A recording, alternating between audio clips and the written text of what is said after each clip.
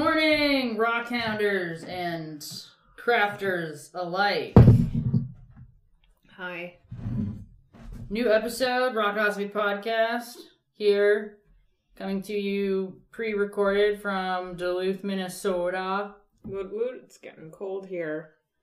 It is getting cold, and yet the fancy hiking tennis shoes that I have make me feel as though I am once again in a temperate climate instead of an Arctic suckhole. Sometimes. Arctic suckhole?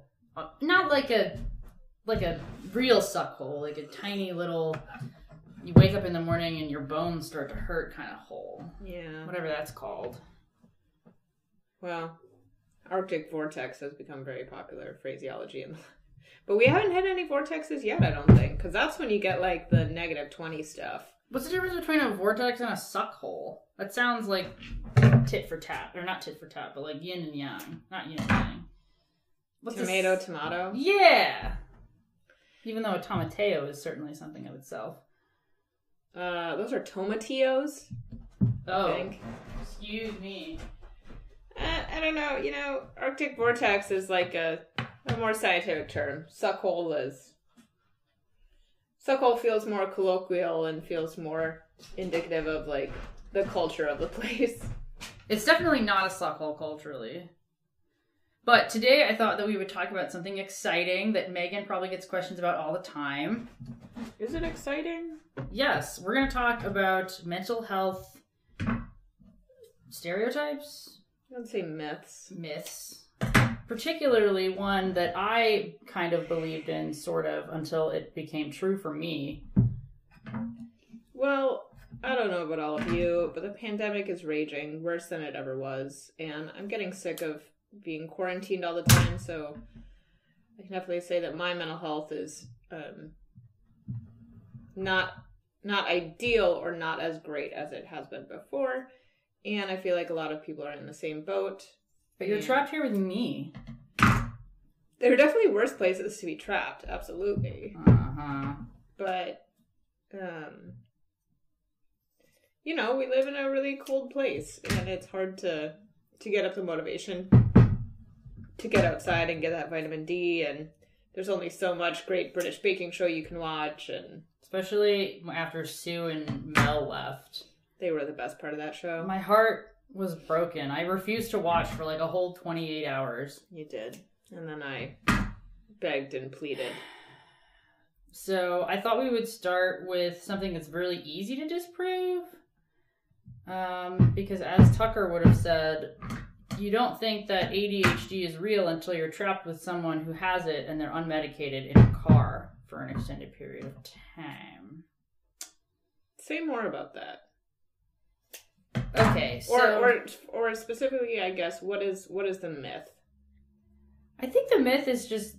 Okay, we're going to preface this pretty heavily. Don't take anything we're saying too seriously. Like, that's just like a rule of thumb for the podcast as it is. Rockosophy is not terribly serious. Well, so that leads me to another good point, and here I think would be a great place for a content warning that, you know, we might talk about some things that are pretty serious and pretty upsetting, and certainly, even though we tend to adopt a more humorous side to some things, it doesn't undermine how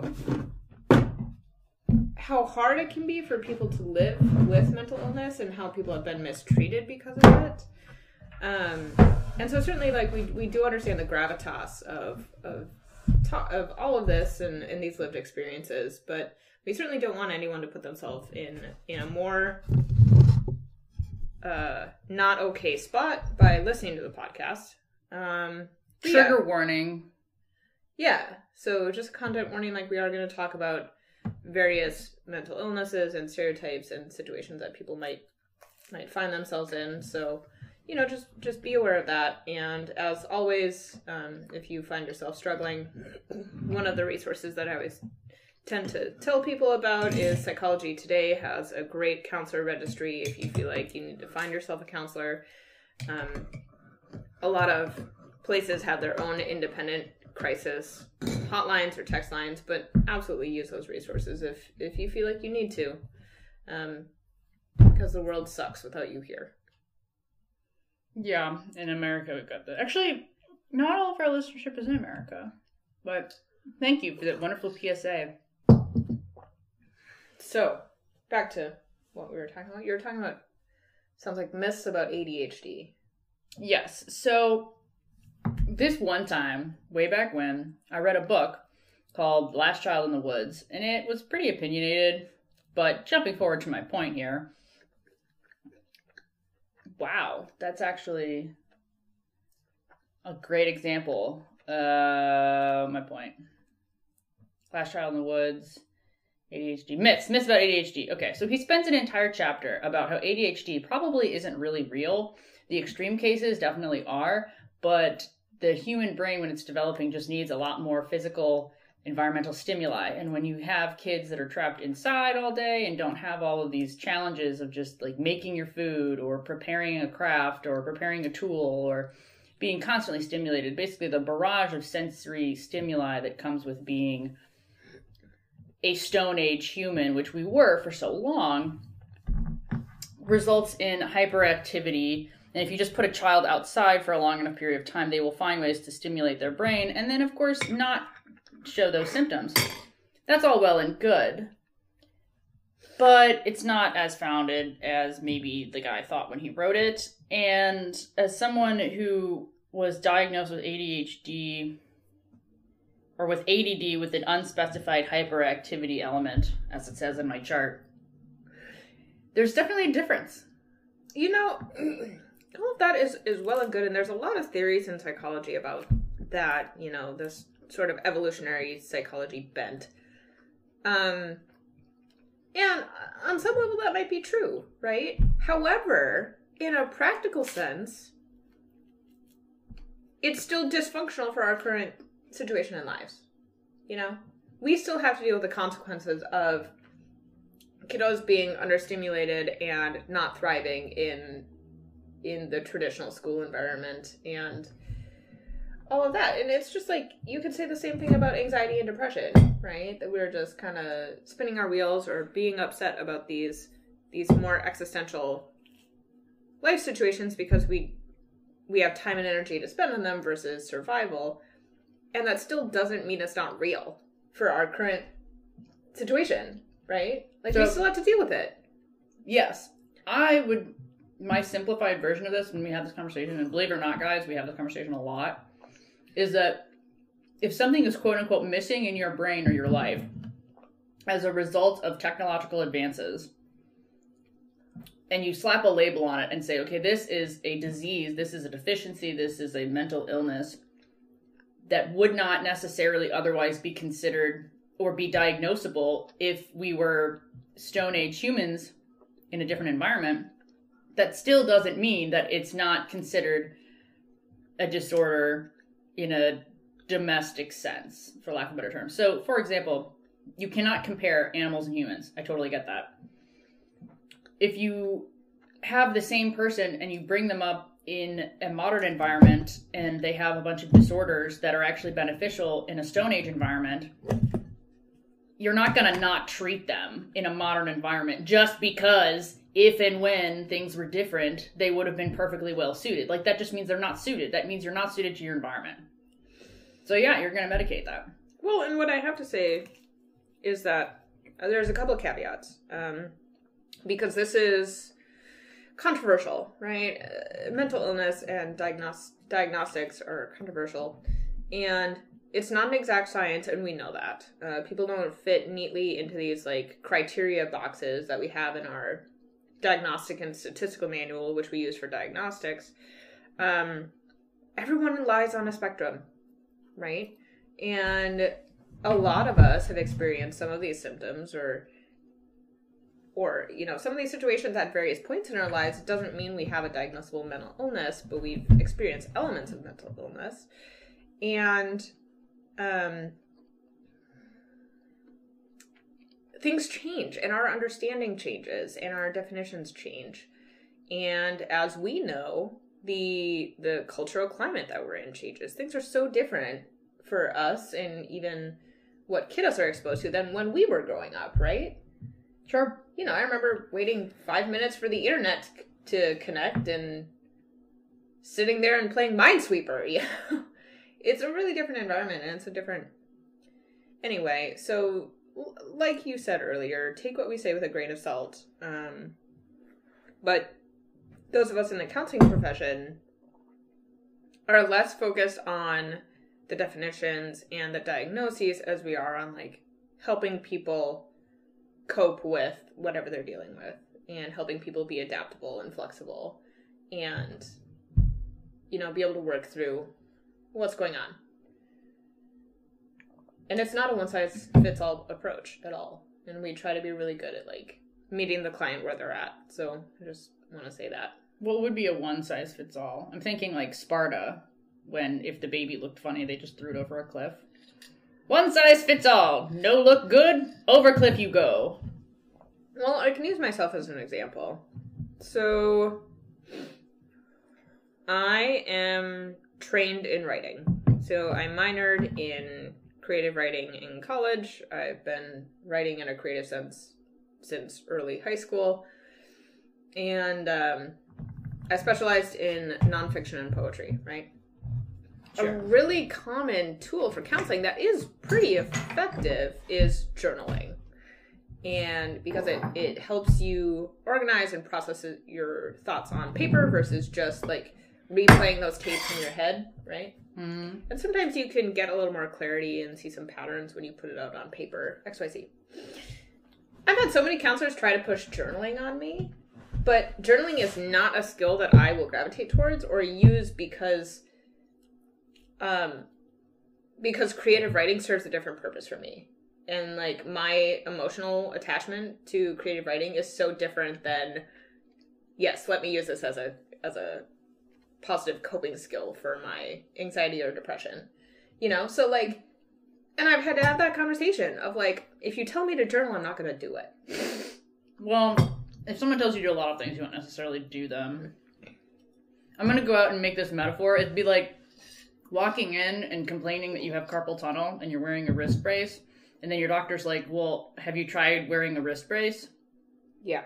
And you're like, yes. Here, look with eyeballs, see upon wrist. And they're like, well, yeah, but have you tried this wrist brace? It's a slightly different color, and the intention is that it looks prettier or something. And you're like, no, I'm already doing that. Give me something else. Yeah, and similar to that, there's so many biases in the mental health system and the medical system, which we know of, you know, because people of color are not taken as seriously. Women of color are treated as if they experience less pain, you know. Is that why, like, they die 4 times more often in childbirth? Possibly. It's possibly one of those factors. And, you know, the medical and mental health system just treats people so vastly different. If you're lower income, if you're a person of size, like, you are automatically labeled with all these stereotypes about what you are and are not doing. If you're a person of size, you're automatically assumed to not engage in fitness activities and health activities, right? And we obviously know that's not true because size does not equal fitness and wellness. I'm thinking of Lizzo, who is super fit, has amazing, like, breath control and lung capacity because she does this amazing... Who's Lizzo? Lizzo is, she's an artist. She was, like, a musical artist. We've heard some of her songs on the radio. This is where I would edit in, like, grasshoppers chirping. Chirp, chirp. No, just keep doing it. Lizzo is a black woman. She's a little bit of a bigger size, and yet she does her dance routine is really, like, intense. Okay, and she plays flute on top of it on stage. Going through all this, like, she is amazing. And yet, if you looked at her and made all sorts of assumptions, you would think, like I said, she's not engaging in fitness, or she's not a fit person. Anyway, thank you for my tangents, but I feel like this is important to talk about. Yeah, I have seen some ADHD in my time. Some pretty significant ADHD. And so So a lot of people are diagnosed with this. I know a lot of people who have trauma that are diagnosed with ADHD, and they just like throw Ritalin at them. And like, you have trouble concentrating? Here, take some Ritalin. And then it ends up not being ADHD because it just makes them hyperactive. That's another good point, is that in kiddos, the symptoms of trauma are very, very similar to ADHD. So it often does get misdiagnosed. Right.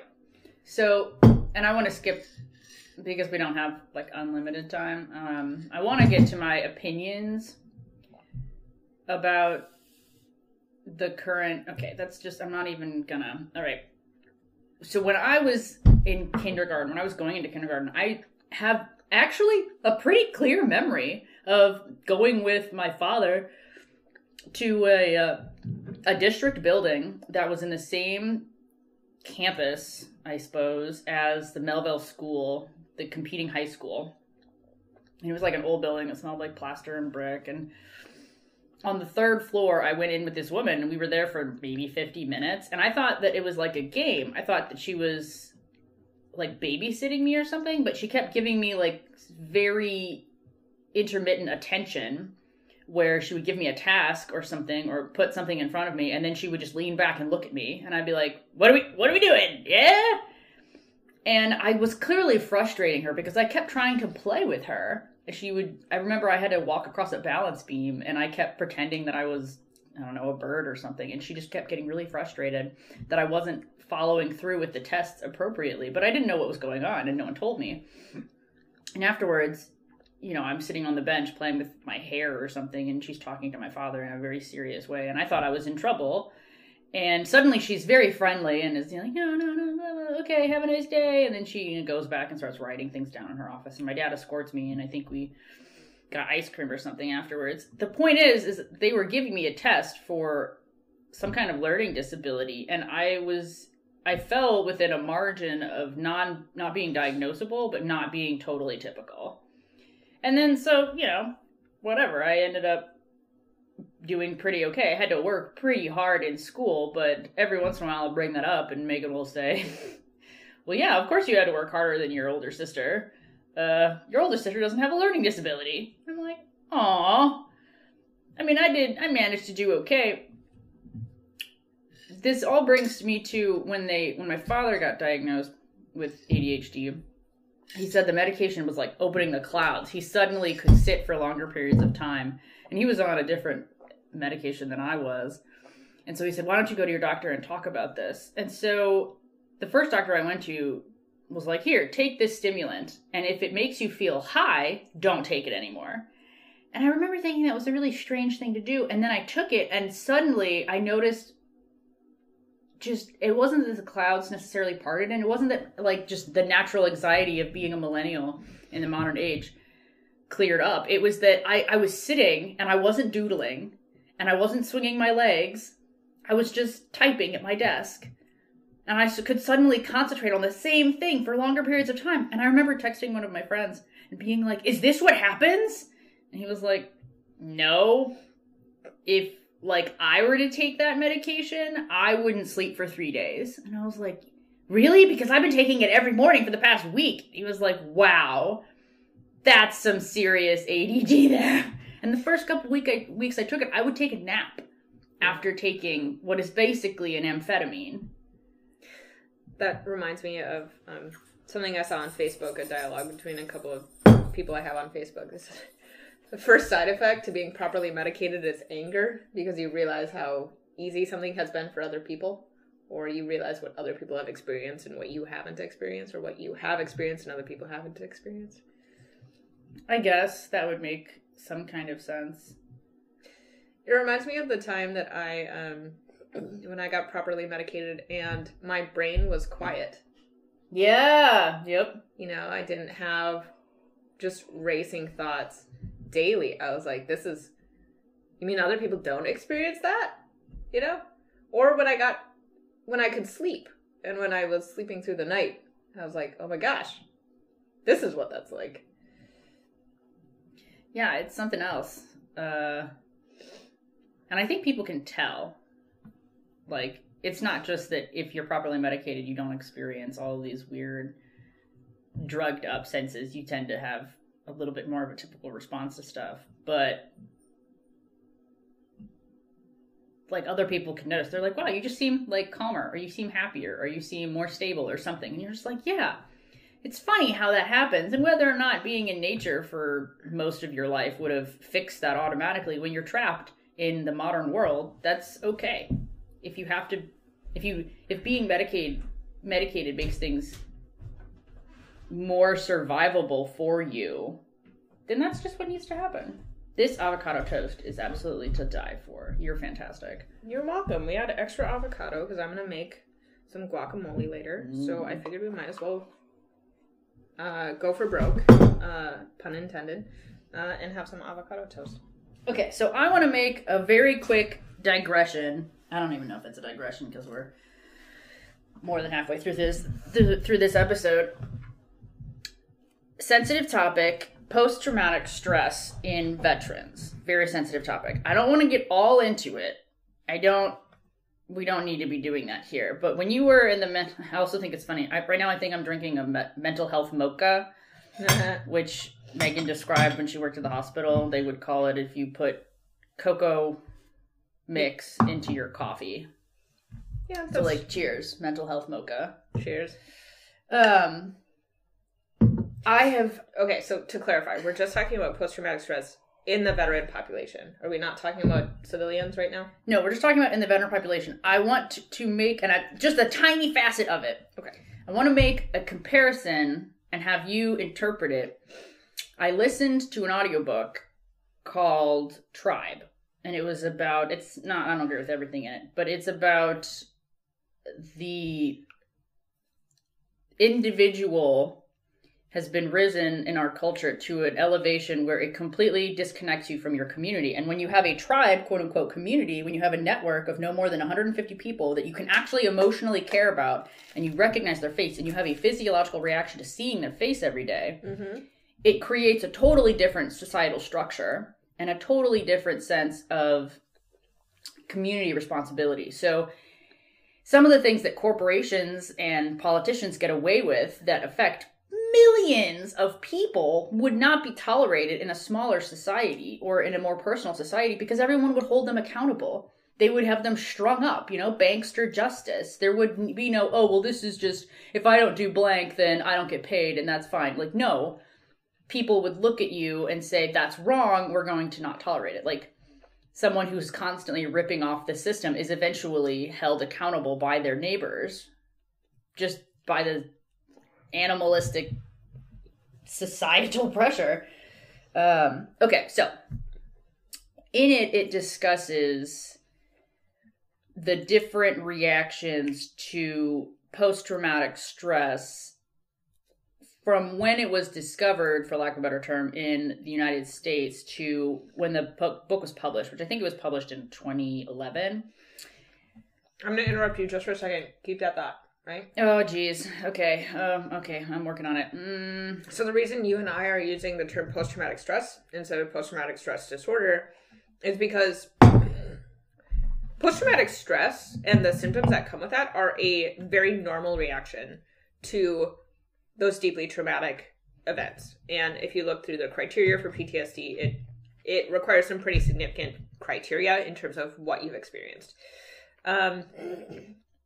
So after working with veterans, a lot of them who did have post-traumatic stress, I mean, I don't like the term disorder when it comes to that cluster of reactions, because I feel like it's pretty normative and it's pretty understandable.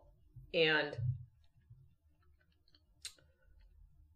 yeah, I think pathologizing it to that degree can actually be harmful, because it helps to reinforce stigma. And of course, we're always combating stigma. But anyway, that's why we're using the term post-traumatic stress and leaving off the D. Thank you. Yeah. You're great. I love you. So, I managed to cling to this. This author draws a huge comparison between the nation of Israel and their policy on military citizen requirements and America during a certain time period. Of course, whatever, read the book. It's actually pretty good. I don't agree with a lot of it, but you don't have to agree with it. And if I did agree with all of it, it probably wouldn't be that well researched. So when you have someone who has been required to perform tasks or actions outside of their individual morality, and then when they try to re-engage in society, they are constantly reminded that they are different than the general population. Mm-hmm. You get a higher, this is his opinion, you get a higher rate of disabling characteristics and poor ability to reintroduce yourself into that society because you're constantly being othered. And we know, queers and all of the people with disabilities and anyone who's not something that they are supposedly told that they should be are constantly being othered. And it can be very damaging. And what it does is it can just takes people so much more mental energy to adjust to what they have done and where they are now. For example, my sister told me, she's a dietitian, that individuals who are diagnosed with diabetes at a younger age have a wildly higher success rate in managing the stress that comes with having diabetes, regardless if it's type 1 or type 2, simply because they have been accustomed to that. And the mental load, the burden on their physical and mental energy to manage that if they get diagnosed in their 20s or in their 30s is so much greater that the stress just causes so many physiological disorders. So in Israel, everyone's required a minimum of 2 years military service. Okay. And there's a bunch of records of people during this 2-decade period where simply because everyone knows what it's like and everyone knows that it's required of you, there is no immediate recognition of your military service. They just treat you like a person. The equivalent of walking into a room as a lesbian, and instead of being like, oh, you're a lesbian, people are just like, hello, Tori, how are you today? Sure. You don't have to constantly defend your otherness. So there is no military discount because why would you need one? And the military discount doesn't really economically affect the people in America who get it, who receive it. And also, it just constantly makes them feel othered. So you have people that are much more easily reintroduced, and they have a lower rate of quote-unquote disordered relations to having experienced some of the same events as people in America who are constantly reminded, like, thank you for your service. That doesn't really mean anything to a bunch of people because you have no idea what you're thanking them for. So all this to say, oh no, I need more coffee. This is not okay. So what? Oh, generational differences. All of this to say, Vietnam was the beginning of considering these things post-traumatic stress and all these other things. Yeah, a lot of the research that we have comes out of the military post-Vietnam. Right. So, but there's also a generational difference. And there's a lot of media coming out now that millennials were finally entering the workforce and we're dissatisfied with the government and we're dissatisfied with the infrastructure and all these other things because we were raised, a lot of us who were fortunate enough to have a reliable source of, parenting or income or food or like going to school regularly. We were told and we were trained from an early age that the government has your back. And when in fact it doesn't. So it's not necessarily that males or females respond differently to this. It's that now we're experiencing a generation who's going into the military and they don't have the coping mechanisms to literally just deal with normal stress of paying bills or making your own doctor's appointment or doing self-care because the baby boomer generation was like, suck it up and do it anyway. When no, like at some point you have to recognize that you yourself need to take care of yourself. So not only do you not have those coping skills, but then you're put into a situation where the government's not got your back. And then you have all these traumatic things happen to you. Bam! My theory, and the whole point of saying this is that I bet our generation, all things being equal, will probably suffer from a higher rate of those kinds of failure to re-establish yourself than previous generations because they don't have the emotional tools. Megan, stop me. Oh my gosh. So that's a huge bunch of concepts that you just laid out. And if I can try to summarize what I'm thinking. So our generation has been, I feel like and we're millennials, right? Let's just throw that out there. we've been subjected to a bunch of really interesting dynamics as far as like the populace engaging with the government, right? And the government has been at war, so a lot of people would say unjust wars, for the majority of our lifetime. And we are now being exposed to information about the ways that our government has failed. And, you know, we have been force-fed education, right, as a solution and as a very narrow definition of education. You're right, a very narrow definition of education, saying, you know, all you have to do is go to college and get a 4-year degree and, like, you'll be okay. And yet wages have stagnated. And so now we are struggling to pay our student loans that we were told we had to get. All of that, I mean, there's a bunch of things that come with being a millennial and being a young person in this day and age that I think put us at a disadvantage. Second thing I will say is that we come from smaller families. I mean, both my parents come from huge families that had more sources of support within the family and within the community. And now we are really disengaged from that. I mean, your family's tiny. I only have the one brother. You only have the one sister. And it's less of a network. And so we've had to look outside of the family for that network. And on some level, it doesn't exist because a lot of institutions in our society have broken down. Those institutions used to be, you know, education, civic engagement, religion, even cultural expression of religion. For example, yes. Christmas in America is now definitely a cultural holiday. Exactly. But people are less engaged on kind of that neighborhood level, kind of like what you're talking about. Oh, I spilled coffee. And so that provides us a lot less support. And then, of course, that overlaps with the generation of folks who are going into the military. And so they kind of get this double whammy of being exposed to different warfare, different types of combat, different culture in the military, and a lot of post-traumatic stress that people experience coming out of the military is actually from experiences they've had within the military and by their own comrades and, you know, Marines and soldiers and airmen and sailors.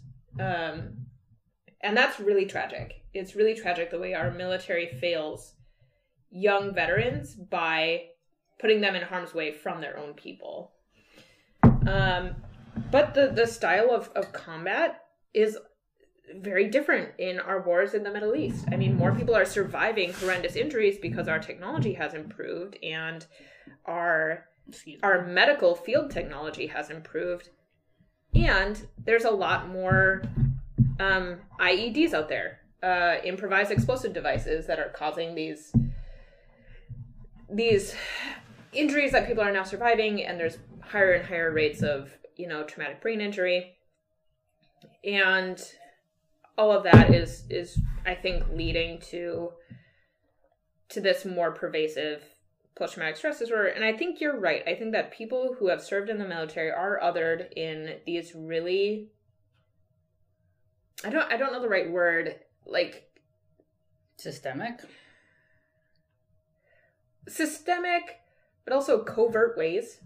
And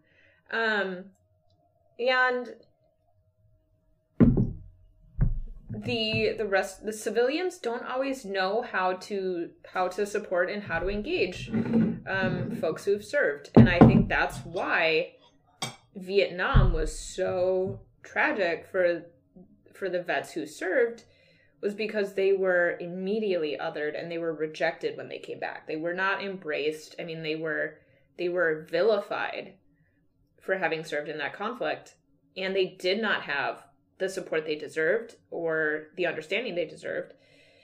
And that sucks because a lot of them were just following orders and a lot of them didn't choose to be there, right? A lot of them were drafted and they were just doing their best. And even the folks who enlisted were just doing their best and doing what they were told they should be doing. Also consider that in the U.S. government, there were at least 24 confirmed cases of COs that would be conscientious objectors in World War I who were abused and beaten to death on military bases across the United States by their comrades because they refused to fight in World War I, and they were instead brutalized to the point of death.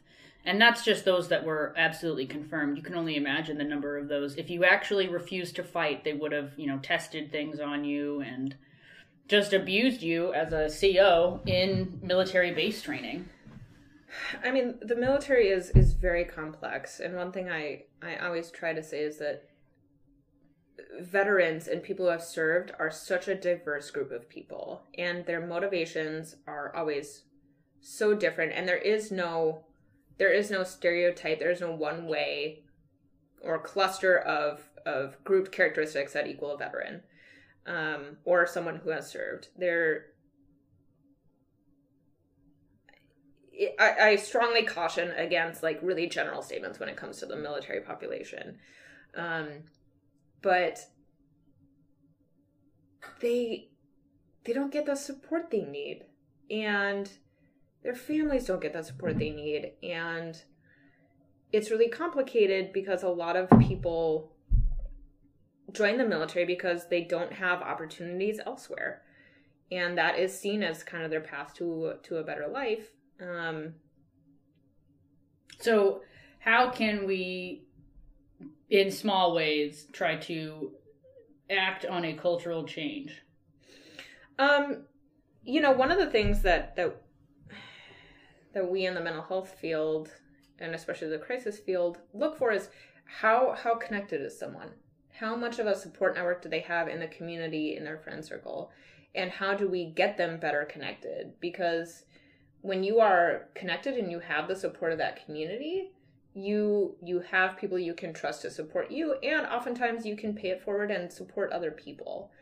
And so rebuilding those ties that have broken down in our society, I think, are really important.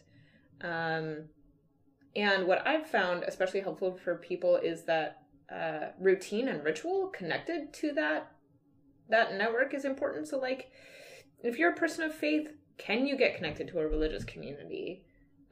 People you see regularly who will notice and will reach out to you if you're gone for a period of time, people who are going to show up at your door looking for you, because that really kind of helps keep people here with us. Bowling leagues are a great example of this, because it's sport and it's fun, connected to... It's not a sport. It is absolutely a sport. But it's connected to that community engagement,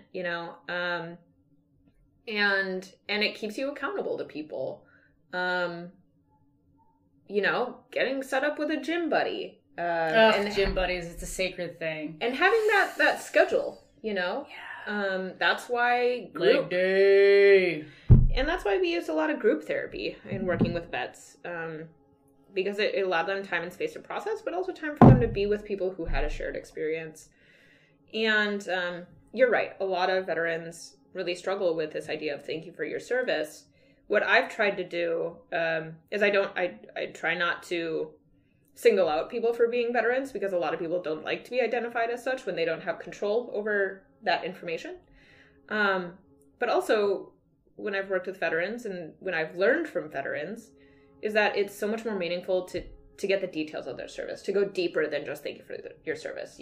Ask them where they served, what unit they served with, where they were deployed, if they were deployed, and really kind of coming to the table with that base knowledge versus just this catchphrase that has become meaningless.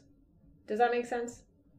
Yes, let's all just be a little bit more mindful before we assume we understand what someone is experiencing. Yeah. And also, if you want to have a mental health mocha, go ahead and pour that cocoa powder into your coffee, because you deserve it. I want to make one more statement, and I know that this is not giving this situation the time or airways it deserves, and it might be another episode someday, but there are a lot of myths about suicidal ideation and suicide out there. And one of the most pervasive and I think and harmful that I've heard from people directly is that there's this fear that if you ask someone if they're having suicidal thoughts, that you will plant the idea in their head, or you will increase the likelihood of them carrying that out. And I want to say that that's false. You your questions are not going to make someone have suicidal ideation. And if you can kind of create a space where they feel free disclosing that information to you, that is a pathway to get them the help they need. So if that's something you're worried about in a friend or a family member, it's okay to ask them if they're thinking about hurting themselves or taking their life. And then, of course, you know, look up the appropriate resources in your area to kind of help that person. That is pretty heavy. That's just good. A myth that I felt like I needed to address, and I know that's not giving that particular situation enough airtime, but it probably deserves its own show. We can do our own show. I'm gonna need more coffee and another of these pecan bars. But cheers. Take care of yourself, y'all. Yeah, it's you know, stay well and stay safe out there.